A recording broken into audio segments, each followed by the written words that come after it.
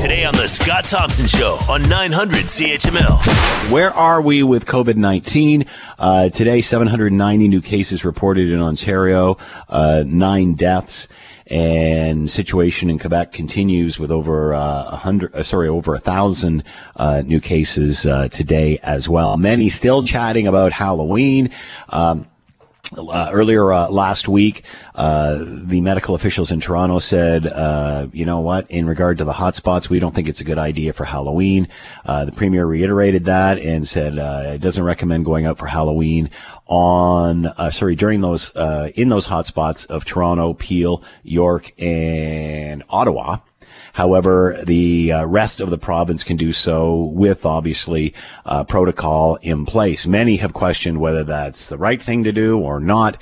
And again, you know, Halloween is still 10 days away, so who knows? Anything can happen between now and then. Let's bring in Dr. Ahmad Khalid. He is with us, medical doctor, health policy expert, and here now. Ahmad, thank you for the time. I hope you're doing well. Same to you, Scott. Thanks for having me. We haven't chatted in a while, Ahmad. Just your thoughts on where we are. Obviously, cases spiking up right the way across the country, 790 in Ontario today. Your thoughts of where we are at this point in the second wave? Well, my initial thoughts, Scott, will be I wish this virus was over and this pandemic was behind us. Unfortunately, that's not the case. I think we're getting to a place now where we're getting accustomed to living with this pandemic, and we're all trying to figure out ways around it. The key message, I think, today from what we've seen from the mixed messages from the government around how do we handle the coronavirus pandemic is that we need consistent messaging on who is allowed to do what and in what occasion. I think we're seeing a little bit of mixed messaging around which places in Ontario are allowed to go out and socialize. And now we're seeing it with Halloween, with parents raising major concerns about what to do with their children come Halloween time.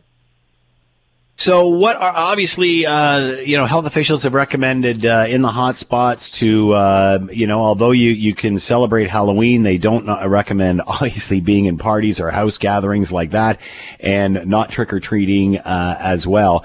Many doctors as well have questioned whether this is too much, whether this is over the top by stopping kids from going out trick-or-treating, although I think, and obviously drawn comparisons with Halloween and other situations.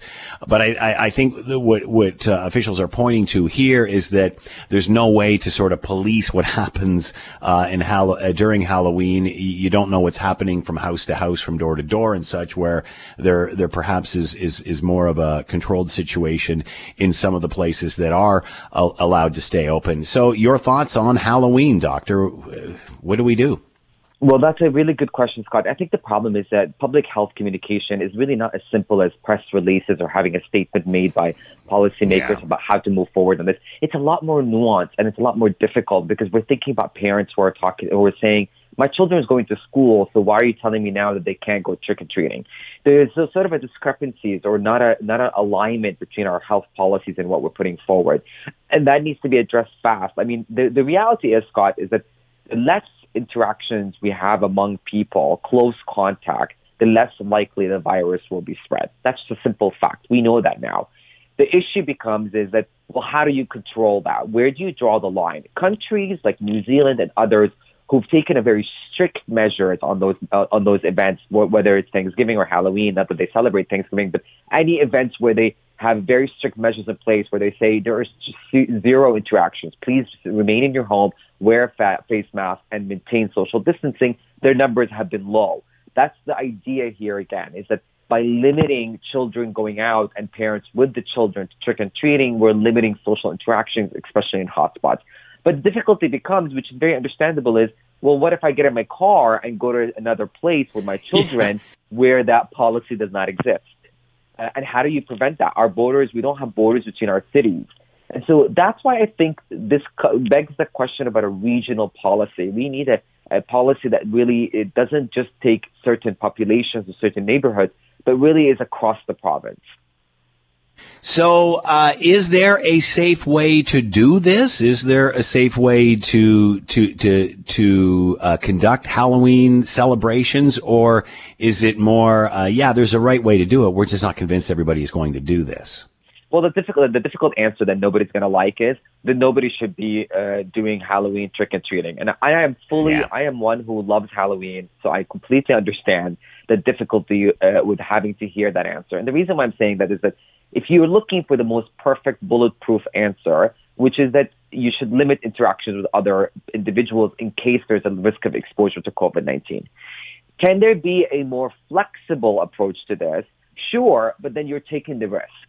And people, you're either risk averse or you're not. So if we're trying to protect population health, then the straight answer will be we should probably be eliminating Halloween because it puts people's health status at risk.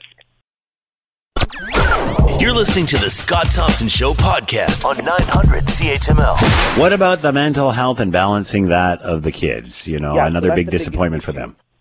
I'm really happy you brought that up, Scott. I think that's the biggest issue we're seeing now, 8 months more into the pandemic, is that this has taken a massive toll on people's mental health status. Self-isolation is real, and we're majorly concerned. I know that my colleagues who are on the front line are communicating that message loud and clear that we need to be looking at the mental health status. So my advice, and this is coming from a more of about supporting mental health, is that for parents out there who are struggling to figure out how to still make Halloween an engaging activity, let's think creatively and lean on each other. Is there a way to use Zoom technology or online technology to leverage that? I know it's not the same, but our lives have not been the same. So it's very hard for us to think that we can somehow switch back to normal life come Halloween and trick-or-treating in our neighborhoods, when in reality, the virus is still out there, the pandemic is still continuous. And, you know, you bring up a valid point. Rather than spending a lot of time on thinking, oh, my goodness, look what we can't do, try to come up with creative ways on how you can do it. I mean, some people have even talked about, you know, taking Halloween candy and with their own families having an Easter egg style type of hunt. Rather than thinking, oh, my goodness, it'll never be the same, rather think about what it can be. Yes, and pumpkin carving on Zoom. I've been looking at examples around the world to just help parents to advise them on what they can do. Some countries have got really, really creative ideas. So there are some countries in the world where they're doing like neighborhood pumpkin Zoom challenge. So, you know, they carve pumpkins and they share the pictures on social media and they do a competition and then they send the gift to the household at some point through the mail. And so there are ways that we can get creative with this. It's not ideal. So let's make sure that we make that clear. Nobody's saying this is the best alternative. This is just an alternative to our current reality. So parents obviously have to explain to their kids that perhaps Halloween is not going to happen this year. How do they do that without freaking them out? Well, children, I think, are very smart and intelligent, and so they actually are aware of the COVID-19 pandemic. And for the most part, children actually seem to be better at understanding the rules than some of the adults out there. Yeah, really? About wearing face mask and hand hygiene. I'm always shocked when I meet young children who understand very well what is going on with COVID-19. So I think parents just should be honest. I mean, it's it's up to the parents' discretion. This is their jurisdiction, and they have responsibility over their children, and what they decide to share with them is up to them. But my advice will be transparent in your messaging. Explain that the virus is still going on, that this is not ideal, but that we're trying to do the best that we can in getting at a better solution. All right, getting back to the actual night and Halloween, obviously we're not recommending going out in the hot spots. That's what health officials have said. Toronto, Ottawa, Peel, and York, that you know, you're not supposed to be going out. For those who are lucky enough or fortunate enough to be in areas where they can go out, what recommendations do you have for parents? Masks, face mask, carry with you hand hygiene, alcohol rubs or lotions. Make sure you keep social distancing when you go out. And honestly, Scott, I hate to say this, but again, if you cannot go out and do trick-or-treating this year, this is probably the best bulletproof solution, is to avoid trick-or-treating across the province, not just in those hot spots. But if you feel like, you know, you have very low case numbers in your neighborhood, you feel safe going out, then those things are really important. Maintain social distancing. Don't go close to doors. And if you are doing trick-or-treating yourself, then maybe perhaps put a bowl out with candy and a lovely note telling people to take whatever candy they want without having to interact face-to-face or within close contact with individuals. All right, doctor, I wanted to ask you in regard to testing. We've certainly seen testing fluctuations throughout the province. There was the time when, there was a time when nobody was getting tested and they were encouraging you to get tested. Then all of a sudden, when the fear of the second wave came, everybody decided to get tested, and that overflowed and flooded the system. Now the province is reporting they are all caught up and everything's back to normal. And we're seeing the number of people getting tested declining a little bit compared to the capacity that what we have. Is there need for more? And again, now the Premier again is coming out and saying if you need to get tested and you have symptoms, to get tested. Your thoughts on where we are with that? Well, I think that there was a point of mixed messaging there, right? We went from everybody should get tested to no, only people who have symptoms don't get tested.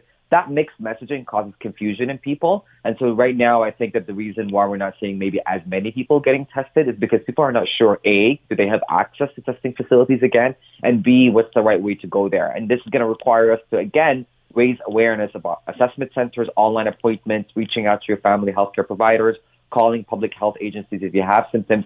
Bottom line, Scott, is if you have a symptom, you should get tested.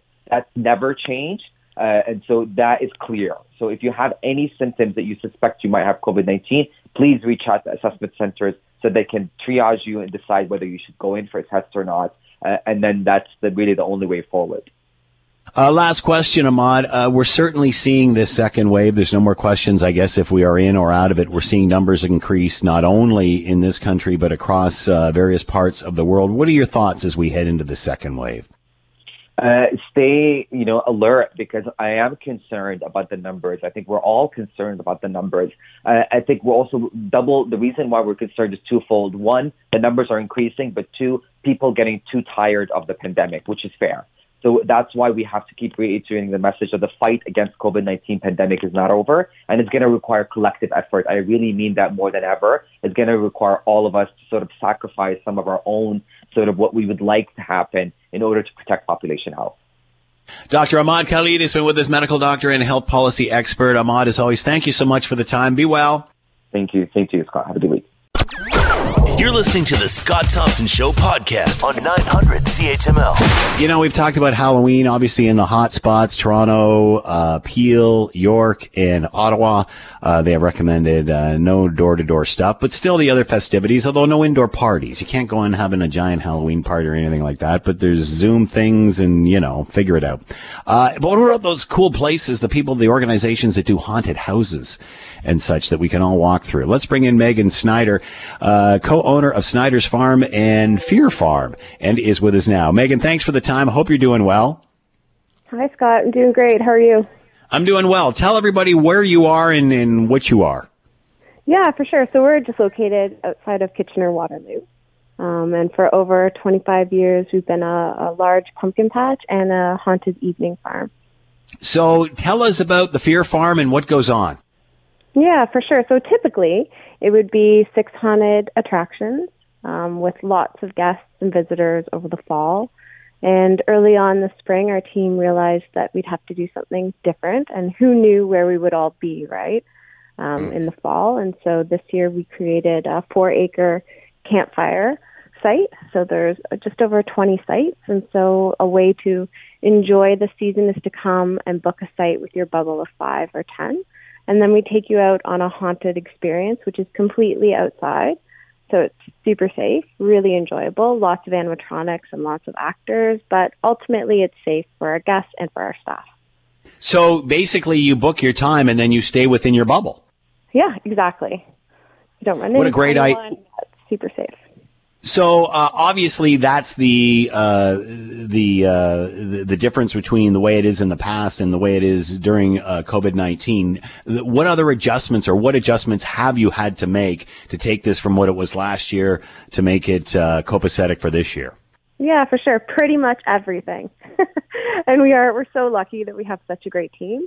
So we have a farm manager who's really spent the last couple of months putting us onto some technology that we never would have used. So, for example, from your campfire site, you can order mobily from your farm anything that you want, pizza or hot dog kits or s'mores kits or drinks.